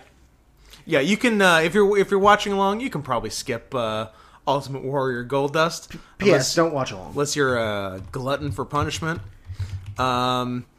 I don't know. Anything else, or do we just throw a secret letter at them and move on with our lives? I think we just throw a secret letter at them and then we tell them to get the fuck out of our faces. All right. Why don't you try A on for size? A.